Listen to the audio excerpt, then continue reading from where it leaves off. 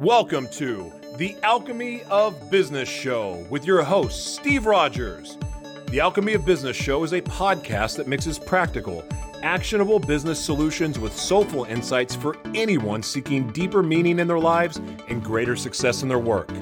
Steve will be featuring purpose-driven leaders from all walks of life and getting insight into their journeys from failures to triumphs. So tune in to transition, transform, and evolve in every dimension of your business and life. And now your host of the Alchemy of Business Show, Steve Rogers.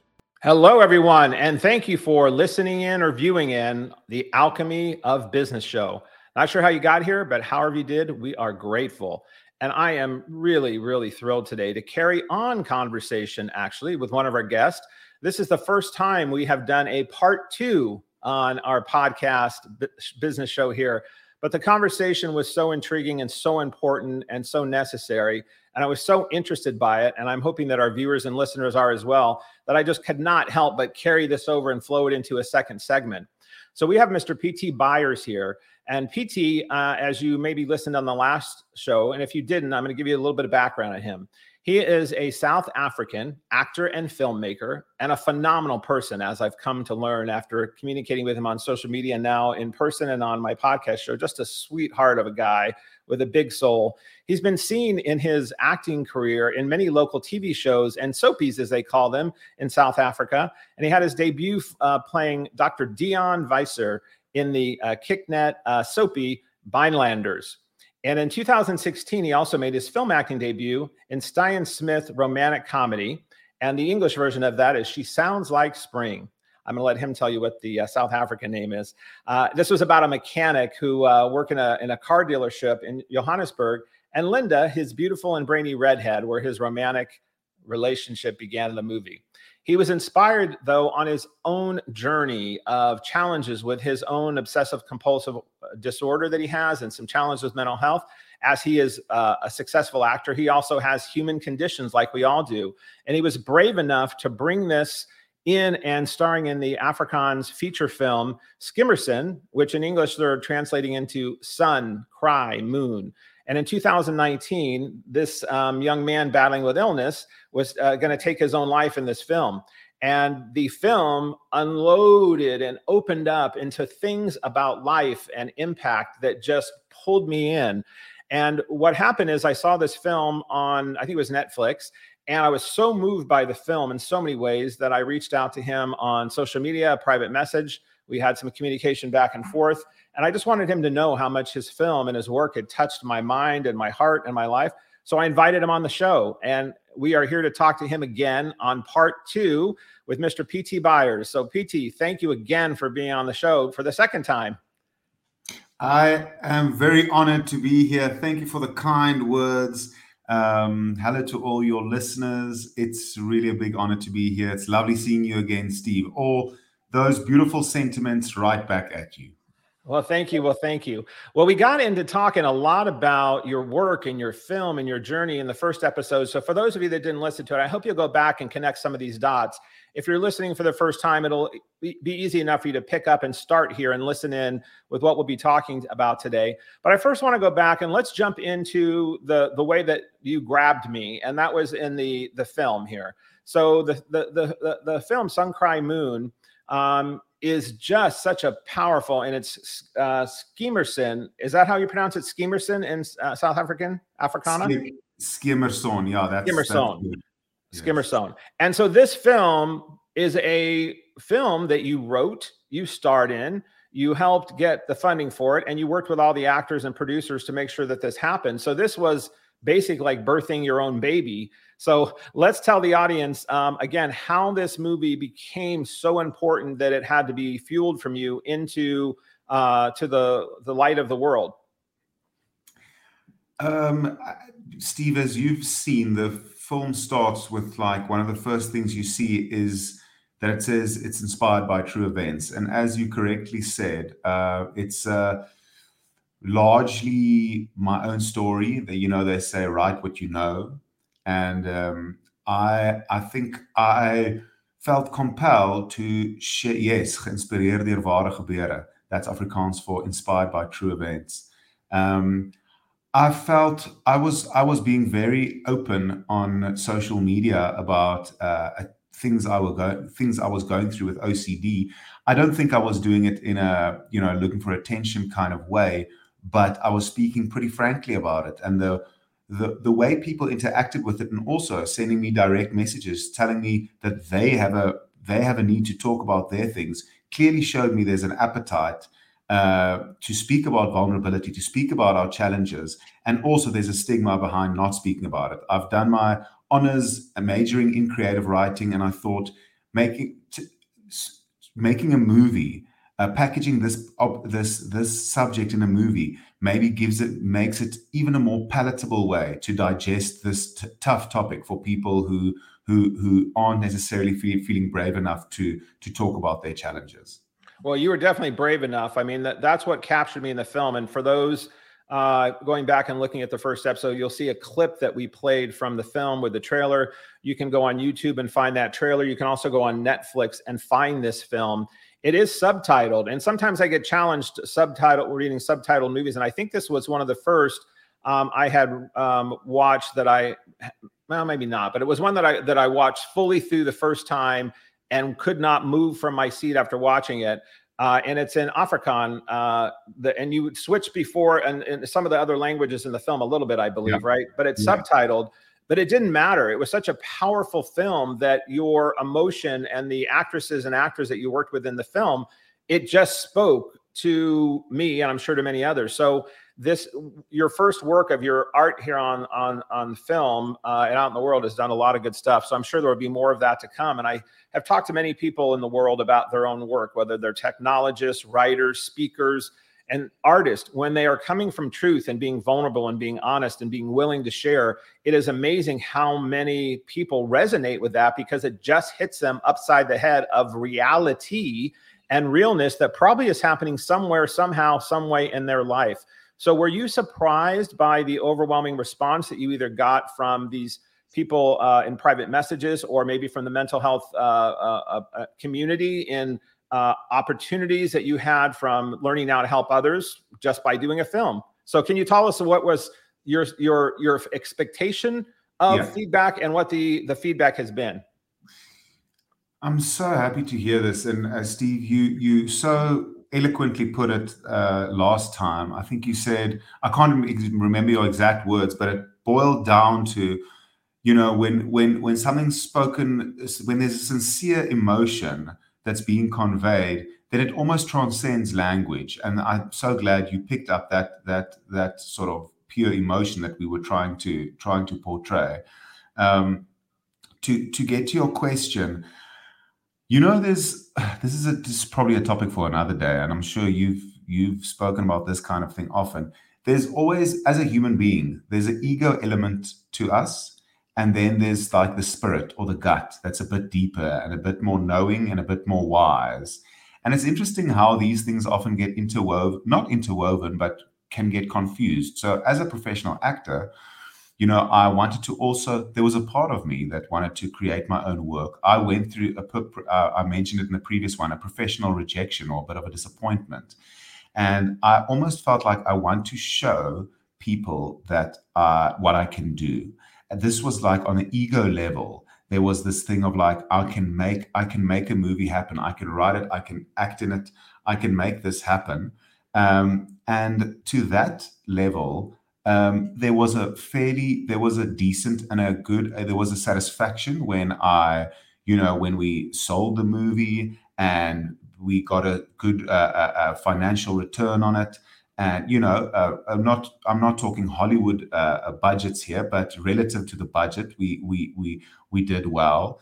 But then transcending that ego, almost like the worldly material level, people reaching out like yourself, from the other side of the world, people sending me messages on Facebook, people actually coming up to me. I was just speaking to a friend of mine and telling him about this podcast I'm having with you.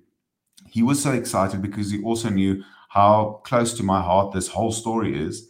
And like, for instance, seeing a person, a stranger coming up to me at a random event in Pretoria, other city close by Johannesburg, where I'm sitting now, someone coming up to me and just telling me, listen, I can't explain to you how much this movie helped me to understand myself. And that brings a deep, I think that feels right. That hits the gut and the soul and the spirit, and that hits the knowingness that transcends the ego. And that for that, I'm even more grateful. Well, that's powerful one. And I've done a lot of research into my own perspective and counseling and coaching and reading and meditation and prayer on this thing, ego and Iggy, which I call it. And the book that I wrote previously was called The Iggy Principles, which is the reverse of the light and dark of ego. And I realized I was trying to find ways to overcome and get past my ego. And I became to realize it more is that balance. And you and I talked about it on this last show. It's having the ego is something that drives us to get done. So as your professional, proving that this can done, proving that your skills are in a way that you can use it, the ego does drive us. Yeah. And then the other side of that is if it's being done for good and being done for others, and it's being done in service and it's being done for higher purpose, then what I call that is Iggy, or inviting good in, inviting greatness in, and inviting grace in. And it's when it's about sharing for the purpose of others, even if we're using our ego to get stuff done. Because there's no one on the planet that doesn't have an ego. There's no one on the planet that isn't going to sometimes get pulled more into their ego than Iggy.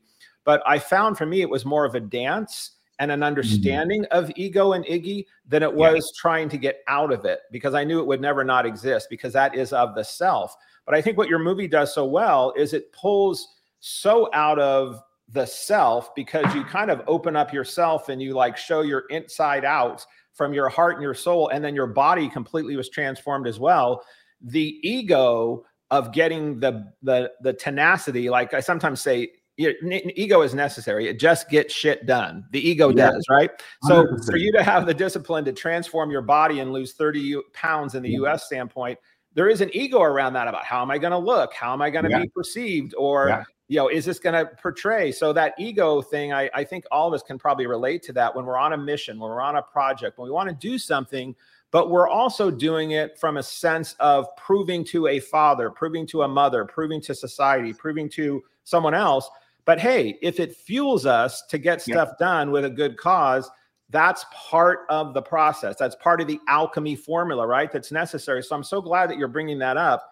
And in this film, where there are scenes in it that were more challenging you from your ego of, oh my gosh, this is really vulnerable, than other scenes that your acting was stellar because you were raw and real, but your ego was saying, oh man, I don't know if I want to be that vulnerable. Were there certain scenes for you that really were like intense to get through more than another?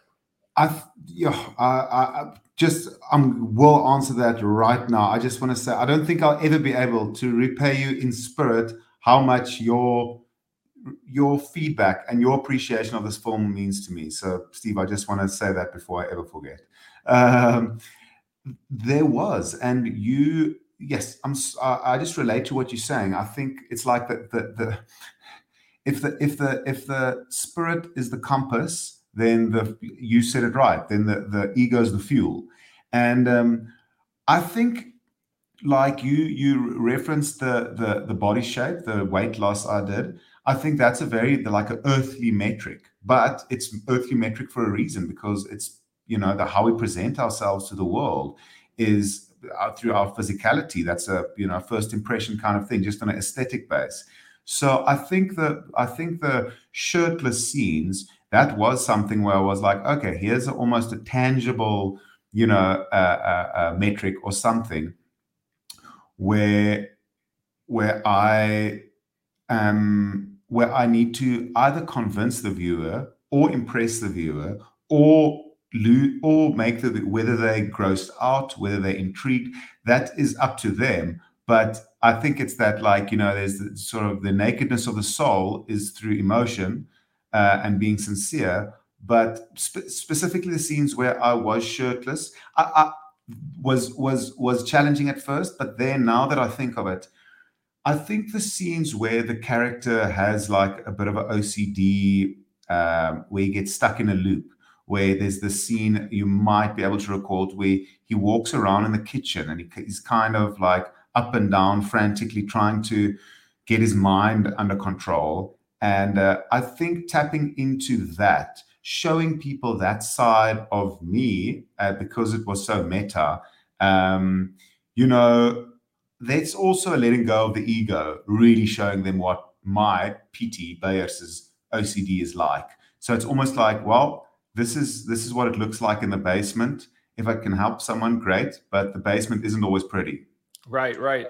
That's so true, and I appreciate. And we're showing a slide here on this that our engineer Noel just popped up. And for those of you who can't see it, we'll be having these links in the show notes. But this is the cycle of OCD, and although mental illness comes in many different things, from depression and bipolar disorder and all kinds of things, what was focused on in this film was the OCD cycle and what it leads to with anxiety and compulsion and obsessions and relief. And there's this bubble, and you're talking about this loop. Does this visual here on the screen right now, Pietie, does this kind of look like what happens in your mind sometimes? That it's like this loop of that the relief comes when, like I'm looking, it says anxiety, compulsion, obsessions, but then at one point there's relief. What was it that an OCD person who's heavy in OCD loop, what usually gives the relief for a period, a pause of a second, a minute, an hour? So is that a fair assessment of that image? And then where do you get relief as an OCD person? That is perfect. That cycle is, you couldn't have gotten a better, in my experience, couldn't have gotten a better graph. It's a look, I'm not a psychologist, but as you say, I'm someone who's living with OCD. And I'm so glad lots of the things we talk about sort of dovetails into each other, because it's not solving OCD or solving depression. It's living with it and managing it. That's my experience, at least. So I'm not going to claim to be a psychologist, but I've been in many a psychologist's chair, so I've learned quite a bit. And the problem that I've found, and that what I've learned with that trap, with that loop, with that cycle, is that if we have something that bothers us, if we feel anxious, if you have OCD, then you might be doing something mentally or physically. It's an irrational correlation where you think that something that you do will solve that anxiety.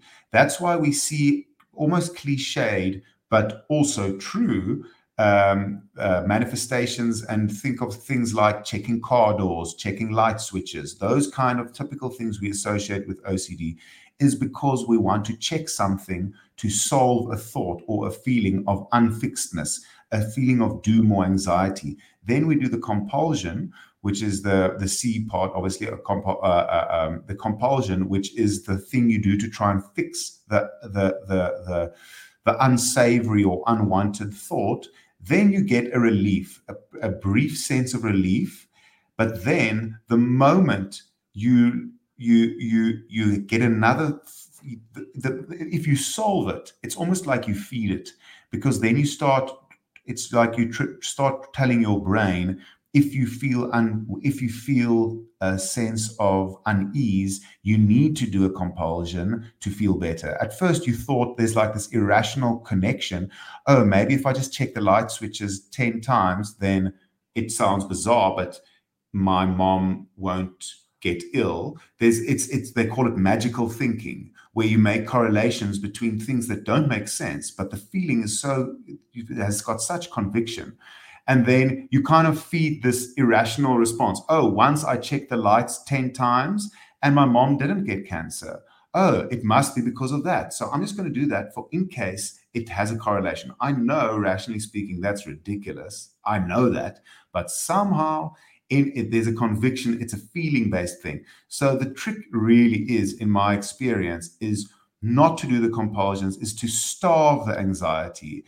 And it's so difficult, but not to feed into that loop, to get to, as they say, instead of solving it in content, solve it by getting out of the ring. Yeah, that's powerful. Well, I'm sure I've never been diagnosed, but I'm sure I have some version of OCD because I have patterns and things that I have to do to keep order. And if I don't have order and things in a certain way, my life does feel a bit more chaotic. And it's probably on a more minor level, but I can relate to what you're saying.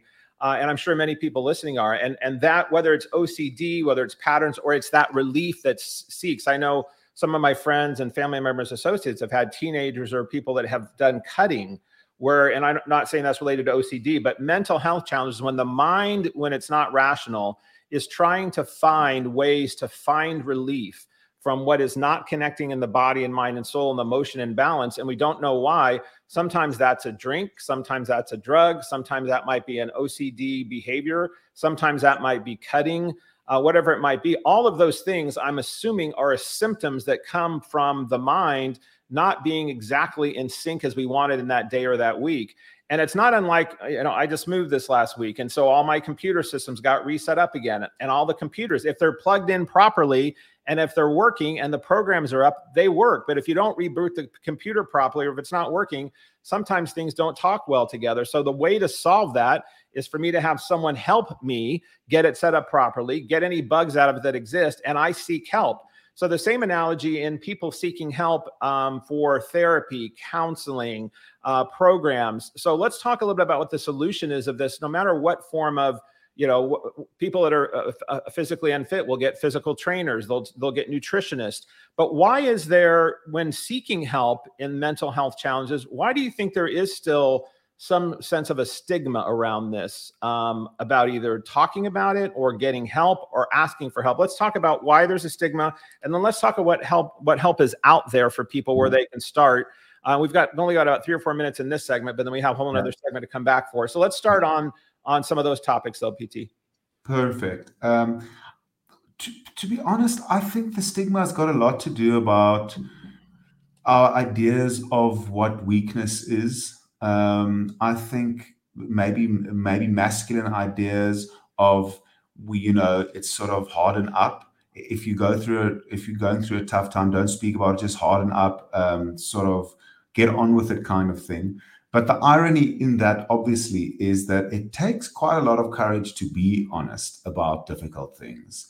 So there's definitely a sense of bravery in opening up about it. And so there's a bit of an irony in there. The stigma is unfortunate. I think there is being quite a lot of work globally that I see that's breaking the stigma down. Mental health is definitely becoming more topical. It's becoming more okay to not be okay or to talk about it. And that doesn't mean we all, as they say, have to be like, snowflakes, moaning about everything. It's not about that. It's about being sincere in what you're going through. I think for me personally, sincerity and communication has been an absolutely crucial step towards healing. For speaking out is the first step to getting to a good psychologist or psychiatrist or whatever the case may be. I think years ago I used to self-medicate by drinking too much, but the issue was always there. So now I've just got a more healthy approach to it, seeing a psychologist who practices CBT, which is called cognitive behavioral therapy. That's something that's very important, or a very efficient practice when it comes to OCD. Yeah, and the stigma of, I think, just asking for help in general, even if it's not on mental health, a lot of us were brought up that, do it yourself. You made your bed, lie in it. Don't ask for help. It looks weak. Whether it's a man or a woman who feels like she's got to be the mom and the businesswoman and the partner or the spouse, or look good or keep up with. We all have this thing that society puts on us. So I think that advice of really just breaking our own stigma and realizing asking for help is great strength. I mean, I found the more and more I became vulnerable in anything in my life, the more I was cracked open. I was cracked open to power that I didn't realize existed there in different ways that I had not experienced empowerment before. So I would encourage people that are struggling with anything in their, many people in businesses that are successful and flowing and top of the food chain are struggling with addiction issues, mental health issues. This is not something, once you make money, this goes away. This is not something that only happens to teenagers. This is something that's part of our human condition and our human race. And I also think that there's so many resources out there. We're going to be putting some of these in the show links with hotlines and places to reach out to your healthcare providers that a lot of times will have mental health resources. There's a lot of ways in which people can start to ask for help. And in that empowerment, then you can start a path of either just having where you're at, feel a little bit better and feel more peaceful and joyful in what you're creating. Or if you're deep, deep in a hole and you're really struggling in a very dark place, there is a way that the light can be shined in this dark place that does show there is hope, there is possibility. And we're going to come back and talk about this because sometimes people are in such a deep, dark place and the pain is so great and the pain is so intense that the only thing they can think of or do and not be obsessed over it is the thought of suicide. This is another thing that is featured in your film. And we see it, many times with teenagers in high school, with executives that are in apparently great looking lives looking outside in. And then there is this sense of internal unhappiness or despair or conditioning that the only relief they can see in that moment is taking their life. So I want this show to be about helping give people more vehicles to have better lives and to have the alchemy formula, to have resources and people that can have them find ways that their valuable importance of who they are is valuable to stay on this planet, at least until they naturally are meant to go. So I'd like to come back, if you're okay, and talk about some of that. And then we're going to get into, when we come back as well, talking about the business side of your business. Besides getting messages across of these impactful things, I also want to talk about what it's like to be in business as an actor producer. And then we're going to have some fun segments that we're going to do with a little bit of social media stuff. So we do mix a lot of stuff in, from deep and intense to a little bit of light and bright and fun. That's the beautiful balance. Okay, sounds good, Pietie. All right, listeners, please come back and listen in. We'll have a more different spices and savory conversations here coming ahead. And thank you so much for listening in on the Alchemy of Business show. We'll be right back.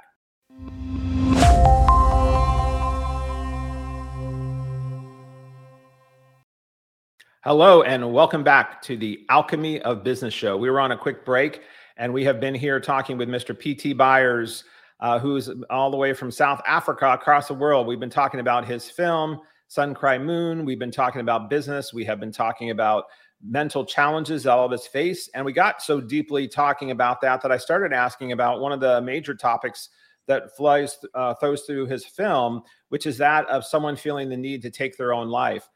So we're going to start on a heavy note here, listeners and viewers, and then we're going to flow from that into some solutions, and then we're going to flow into some conversations about business and arts, and also some fun social media stuff we're going to deal with. So please stay tuned throughout the show. We'll be digging into these topics in this next segment.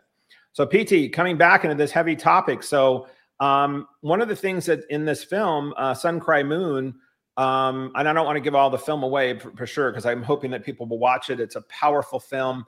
But it is, to me, a film about life and about love and about death and about transition and about transformation and about people helping each other and connection. And there's so many meanings in it. But there was this underlying and overwhelming message about your character feeling a need to contemplate suicide. So let's talk about how mental health or OCD or depression or anxiety can lead someone to that path of feeling why that's the only way out. Yeah, Steve, once again, it's one of those situations where I think conversation about this is so important.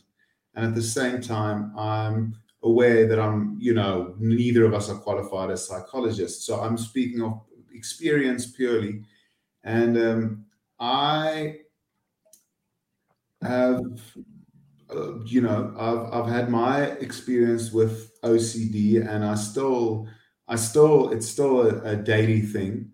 And I've had some days where I think we all ruminate on thoughts to a certain extent. And if you have OCD, it's sort of a bit warped. And It's in excess. And I've had times, weeks, months where I wasn't standing on that bridge as the character was in my life. Thankfully not. But I know of people who have stood on that bridge, that specific literal bridge where that was filmed, or have taken their own life in different ways. And yeah, I think it's such a difficult thing to comment on. And because it's difficult, that is even more reason why we want to encourage people. And I would want to encourage people that if they feel a taboo or stigma or a darkness, that they can speak to professionals about it, that they can open up about it, because putting one foot in front of the other can lead to the answer. The one step out of the bed, whether it's making your bed, whether it's getting up and going for a run, whether it's pitching up, trying to just pitch up for some work meeting, trying to almost behave yourself back into normality is a phrase I heard recently. That behavioral thing, often we don't lead with emotional change. We do behaviors, and that can lead to emotional change. So I've often felt like literally just taking the first step, even if I've had a day where for 8 hours I was ruminating OCD patterns in my thought, getting stuck, feeling like I can't make a breakthrough, and I'm freaking out, and I feel the worst anxiety and the worst guilt and shame all together wrapped into one, and I feel like there's no way out. Sometimes it's literally just putting one foot in front of the other, getting out of the house, speaking to someone, making a phone call. That is the first stepping stone to results. Yeah, that's powerful. And, I think that the thought process of this pattern that we get, and we all get obsessive thoughts, whether we have OCD or not, about something we just can't get out of our mind. And when I know people have thoughts of suicide, and I have people in my family in different ways, and friends that I know personally that have committed suicide.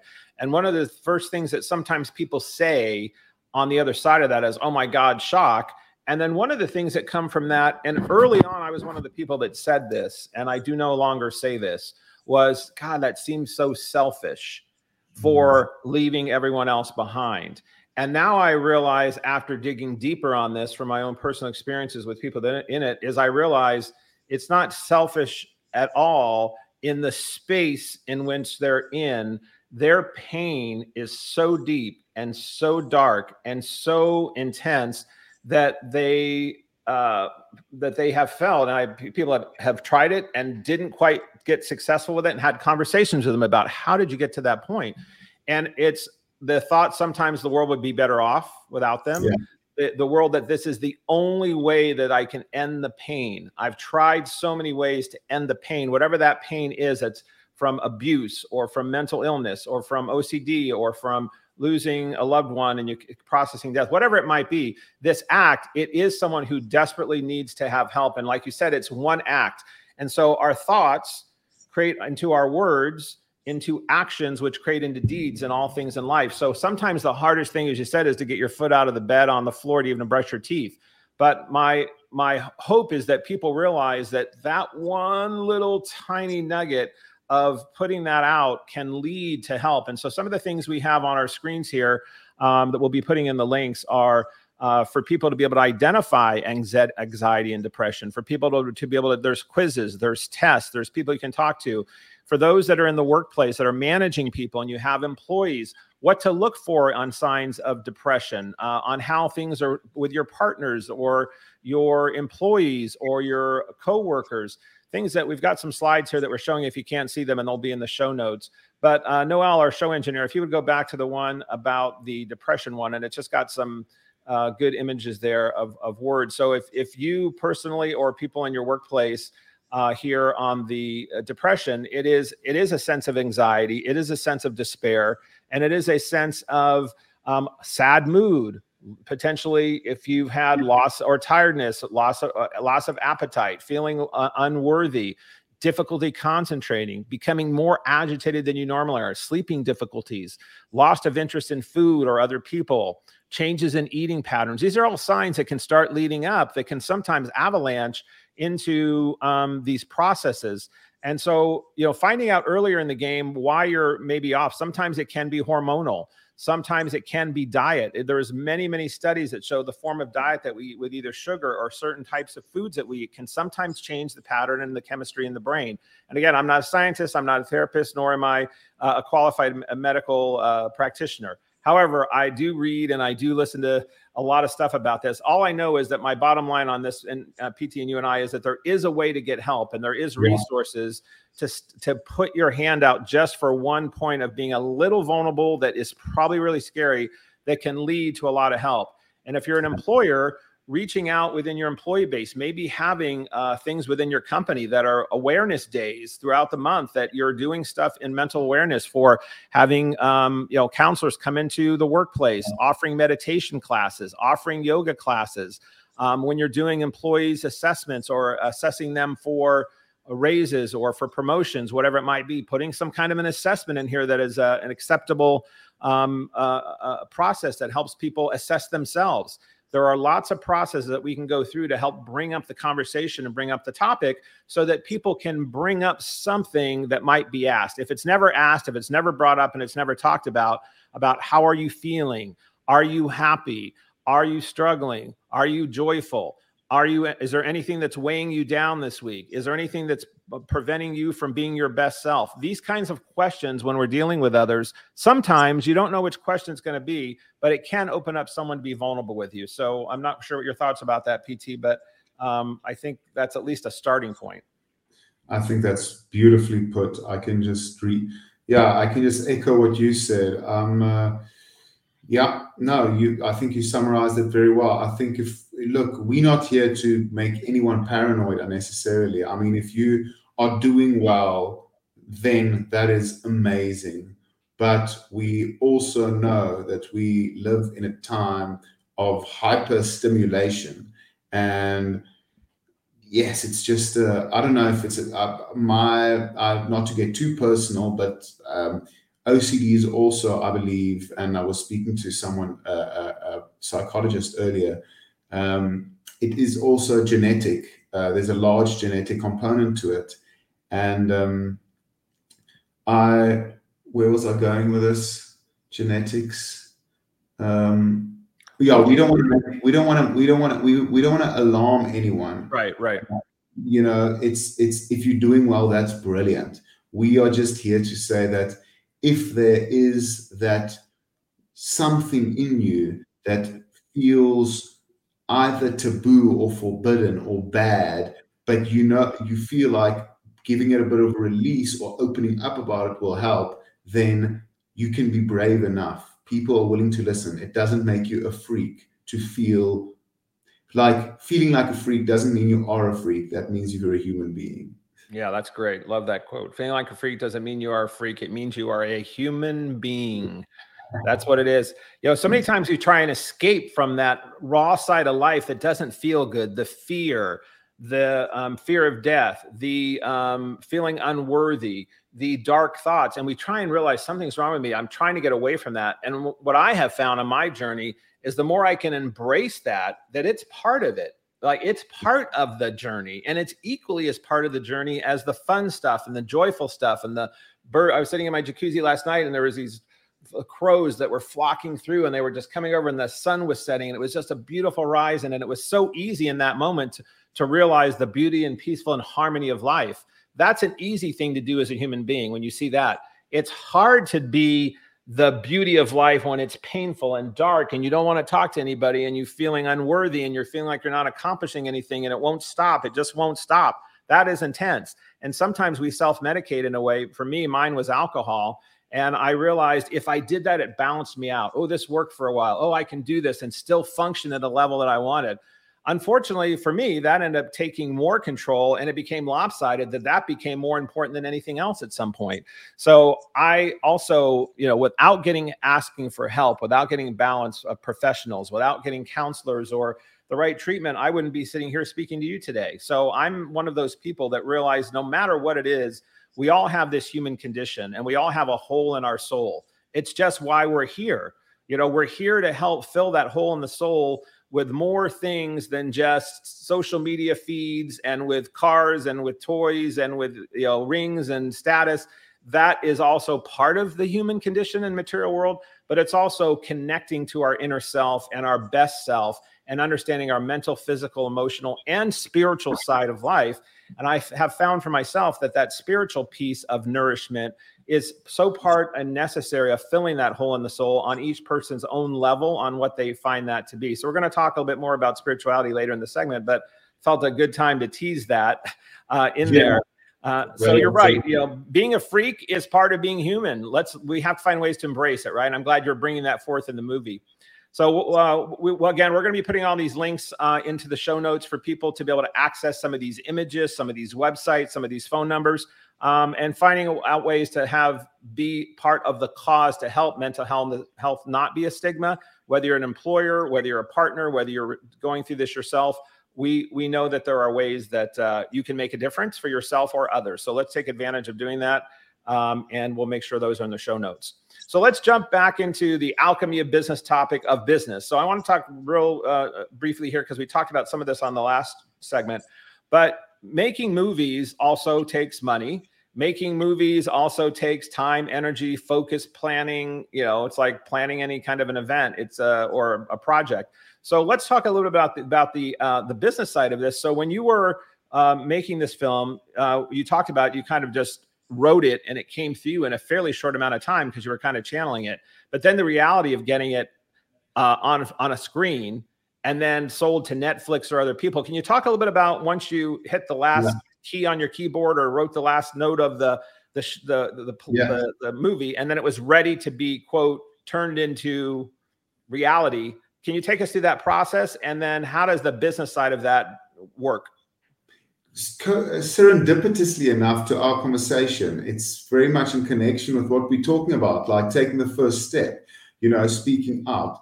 I was asking people because I didn't know how to make a movie, you know. So the first step was also to start with speaking to people, starting to Google, starting to speak to people. Do you know, how do you get funding for a movie? Do you know any producers? The one or two people that I know that work in those sort of producing circles, I would reach out to them and tell them, listen, I want to ask you advice. I wrote a movie script. Would you be comfortable with just meeting me for coffee or a Zoom call or whatever? I just want to ask advice. So I would start shopping around just by being honest with my curiosity and willingness to learn. So I was starting to speak to different producers. I've sort of, you know, one step led to another. I was connected with a few different producers, met up with one that was interested. He said, well, let me have a look at the script.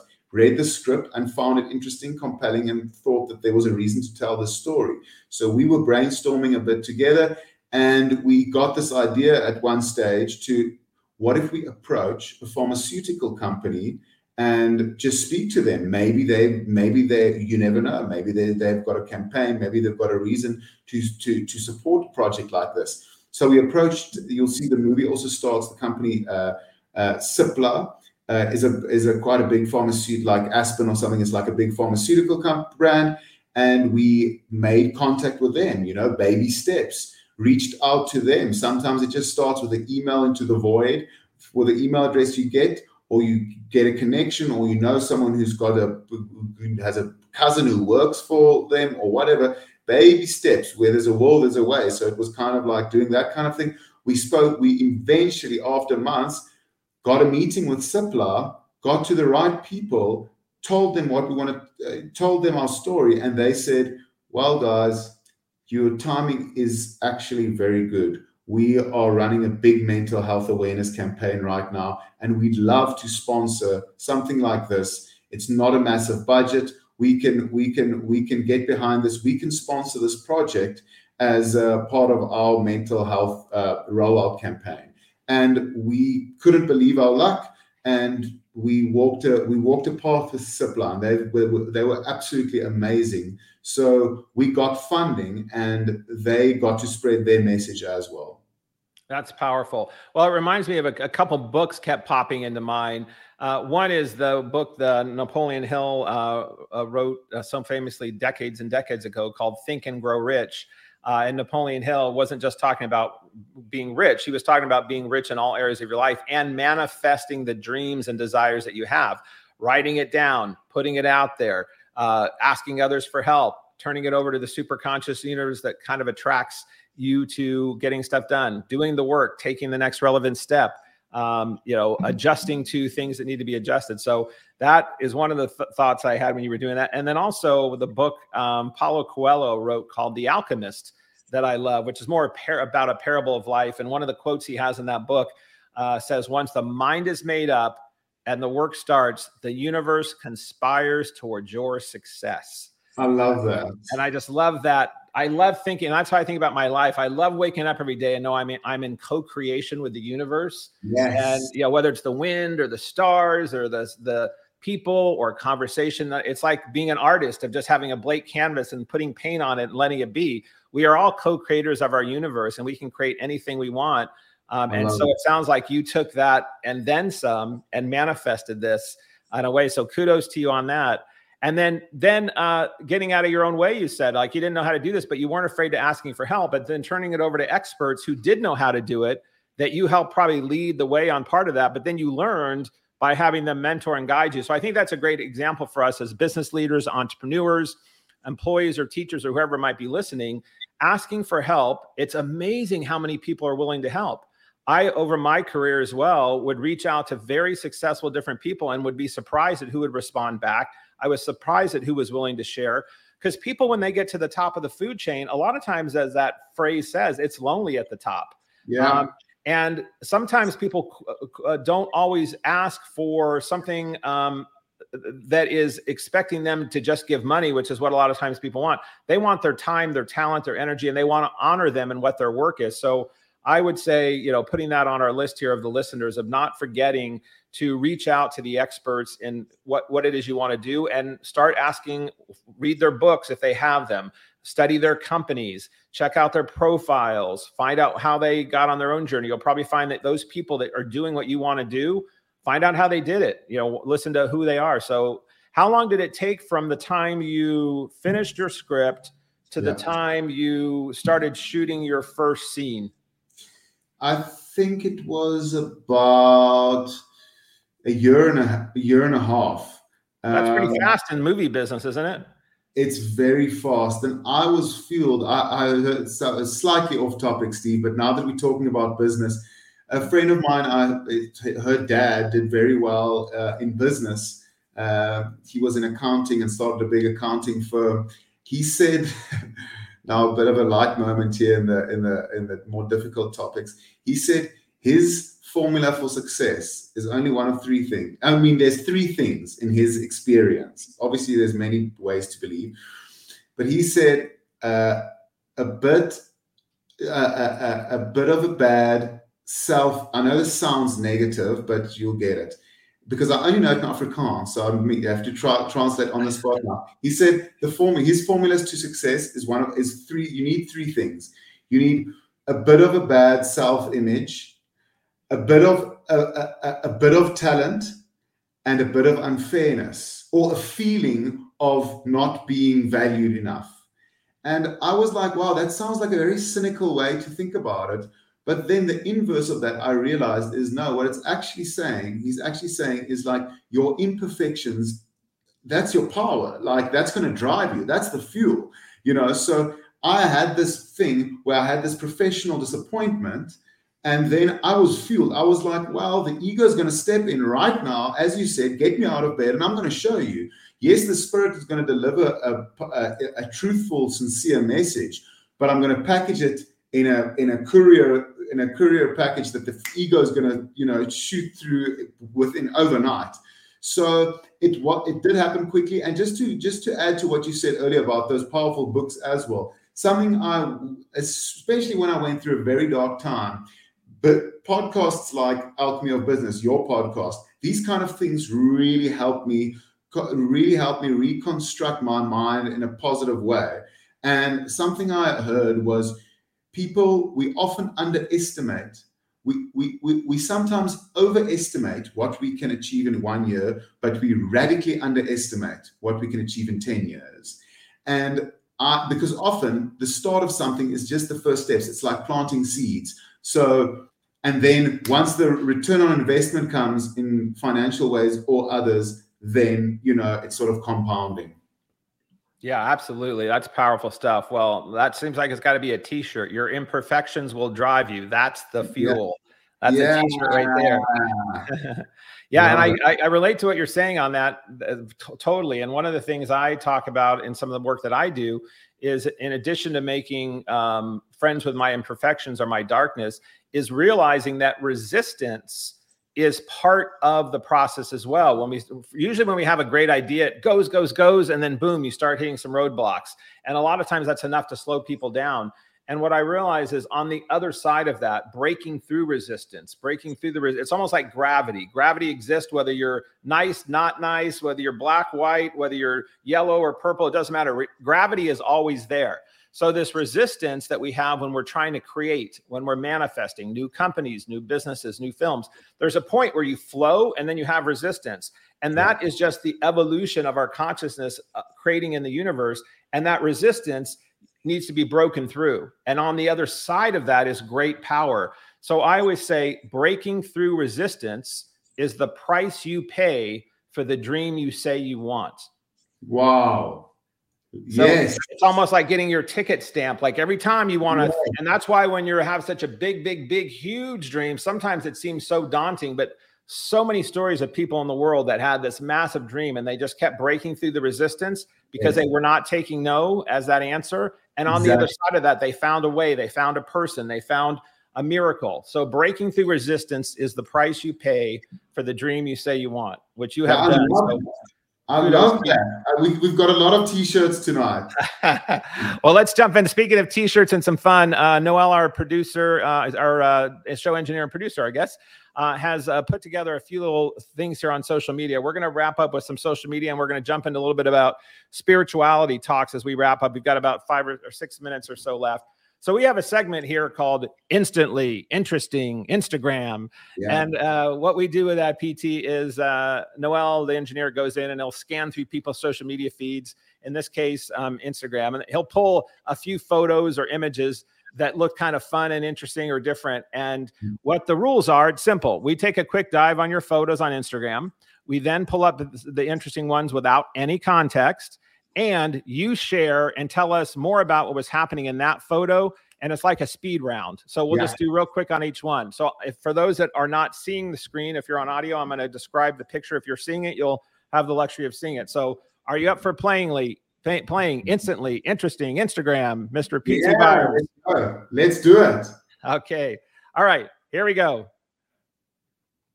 Okay, so here is a photo on Instagram that is looking like a younger you in a tuxedo with a bow tie. And it says, used to pretend like I was just too cool for school. And then it goes on. So what was happening in this image and what caused you to post this? Yes. So I had this, what felt like a profound realization of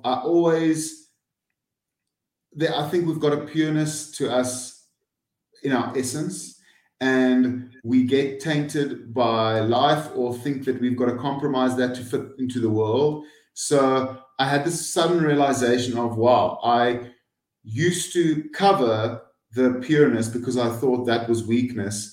And this is a photo of my final year in high school, where I was still thinking I was too cool for school. I was trying to hide the pureness when I actually realized that the pureness, the imperfections, that's what's inside.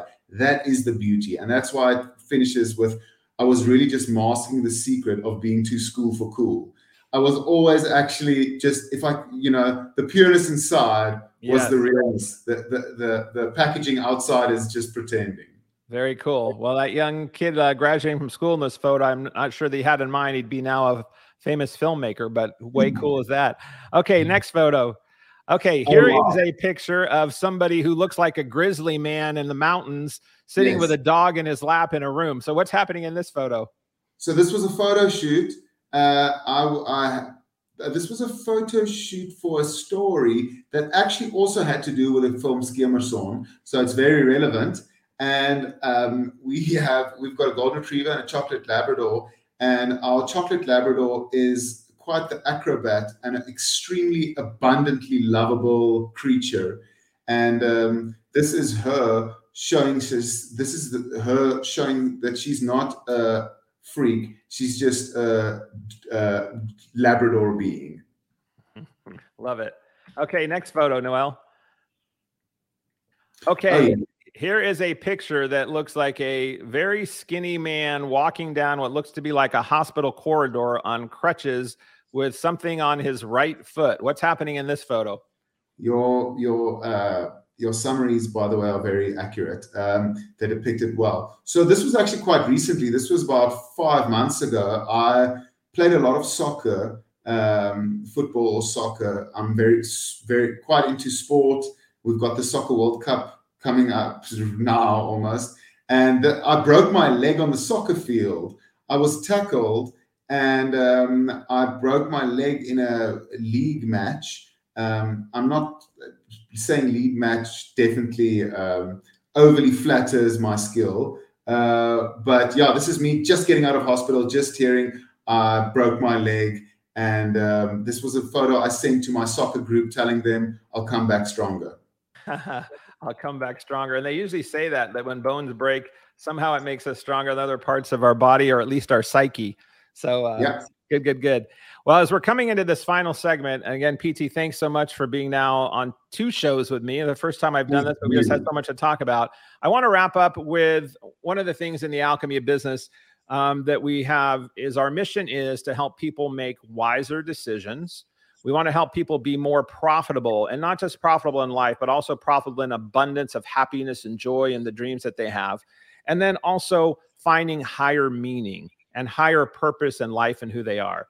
So as we've got some closing thoughts here in the topic of that around spirituality, how has from that high school kid with that bow tie to the guy walking down the hall with the broken ankle, how has your journey affected your view of what is spirituality? How do you define it? And how is it showing up in your life currently? Steve, the words came up to me quite recently. I'm becoming who I was, or becoming who you were. And it's interesting. I remember almost my first memories of being alive was a sense of wonder, a sense of connection to the universe, not being able, of course, to literally say exactly what's out there, whether God is a man with a beard, whether it's the forces of the universe, whether it's the Big Bang. I mean, the details that's up to you. But there's a sense of peace that sometimes I get to tap into when I let the noise go, and that peace feels infinite and big and gracious and kind and loving. And I'm almost dipping my toe into it right now. And these kind of conversations and this podcast of yours creates a platform for that and helps me remind me of that. But for me, I've always had a spiritual connection. I was brought up Christian. I'm not a weekly churchgoer, but I read something quite interesting. They once said, and I've got nothing against churches, just the churches I used to go to didn't necessarily speak to my soul, even though I had a very strong spiritual component. And I read something somewhere where they said, I'd rather be sitting in the mountains thinking about God. I'd like to be sitting in the mountains thinking about God rather than sitting in church thinking about the mountains. Mm-hmm. And I think we all find our church, our soul, our God in different ways, but I think it's all different names for the same thing. And I'm yeah, I feel this question is going to stay with me now, because I can feel I'm dipping into it. I'm not explaining it eloquently, but I feel the awe. God is the mystery. God is the awe, the universe. And for me, there's an undeniable goodness and godliness. And you can call it whatever you want, whatever you will. I'm in awe, and I hope to serve it. Well, I thought that was said very well. So I was understanding and tracking with it wholeheartedly. So I totally get it. And I'm also, as a host of the show, not here to define anybody's religion or spirituality, but I love when it lights them up to explore, explaining it as you just did, and that it explores that desire to even think about it more, and then show up on mountaintops or in valleys or in jungles or in churches or wherever people end up, that is becoming more and more of their reality, not less. And I think more of those moments we can have that turn into hours and days and weeks and months, that we realize this higher presence or this higher energy is with us all day, every day. And we're able to tap into it at any moment, and because it's always there. So for me, I have a very similar description as you do. I don't, personally have a vision of a guy or a gal in a white, robe somewhere. Yeah. I just believe that God is energy, and energy is made up of all things. And it's the most intelligent energy that exists in any universe, any planet. And it is all of those things in one. So energy, God is just the sum of all that is. Yes. So, God is the sum of all that is. That means it's in this conversation. It's in your movie. It's in the work I do with clients. It's in interacting with my grandkids. It's in when someone cuts me off on the freeway. There's energy in all things. And so that is then an experience for us to be able to have and show up as we define our own lives of our own practice as a spirituality. So I love that you're doing that and bringing up that conversation within your film, because the underlying film for me was about the great, wonderful gift that we were given to be on this planet for a blink of an eye called life. And this life is worth living. And we are here to be our best selves and our best expression of selves. And sometimes when we lose track of that, because we are all freaks in a human condition, and that's part of the process, and we forget that. And one other human being with a smile or a conversation or a hug or a care can help change somebody's world in an instant. And I think you are doing what I encourage and hope all people can do, which is, how can I make a miracle in someone else's life today? And so you're doing that. So for all of our listeners, I want to thank you for that. So Pietie, any closing thoughts before we wrap up with you today? And I want to thank you so much for being on our show. I want to thank you for your film, Sun Cry Moon. We're going to make sure we have that in the show notes. And I'll be promoting this to all that I know, because I love the film and I love the message and I love what you're doing. And I love you for the human spiritual being that you are.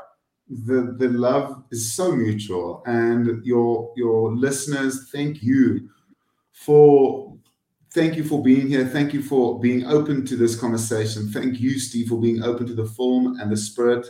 The love is really mutual, and that the God is the sum of all there is. You just put it so well. I'm looking forward to telling my mom and her partner, who happens to be a psychiatrist. He's going to be very chuffed to hear that one. So I appreciate you. And thanks for giving me goosebumps now. It reminds me of the spirit that connects us. Well, thank you. Well, thank you, Noel, for show engineering and getting the show ready. Thank you to my listeners and viewers. Thank you to Mr. Pietie Beyers. And we will make sure we are back again with interesting conversations that help everyone find ways to make wiser decisions, find higher profits and abundance in their life, and find higher purpose and meaning with all that you do while you're on this planet. Thanks for listening in. And if you like what you're hearing, please subscribe to the show, leave a comment. We'd really appreciate it. Make it a great day. Thanks, everyone. And that concludes this episode of The Alchemy of Business with your host, Steve Rogers. If you found value in today's broadcast, please consider liking, subscribing, sharing with friends, and leaving a review. Thank you so much, and we'll see you next Thursday for another episode. Be blessed and see you soon.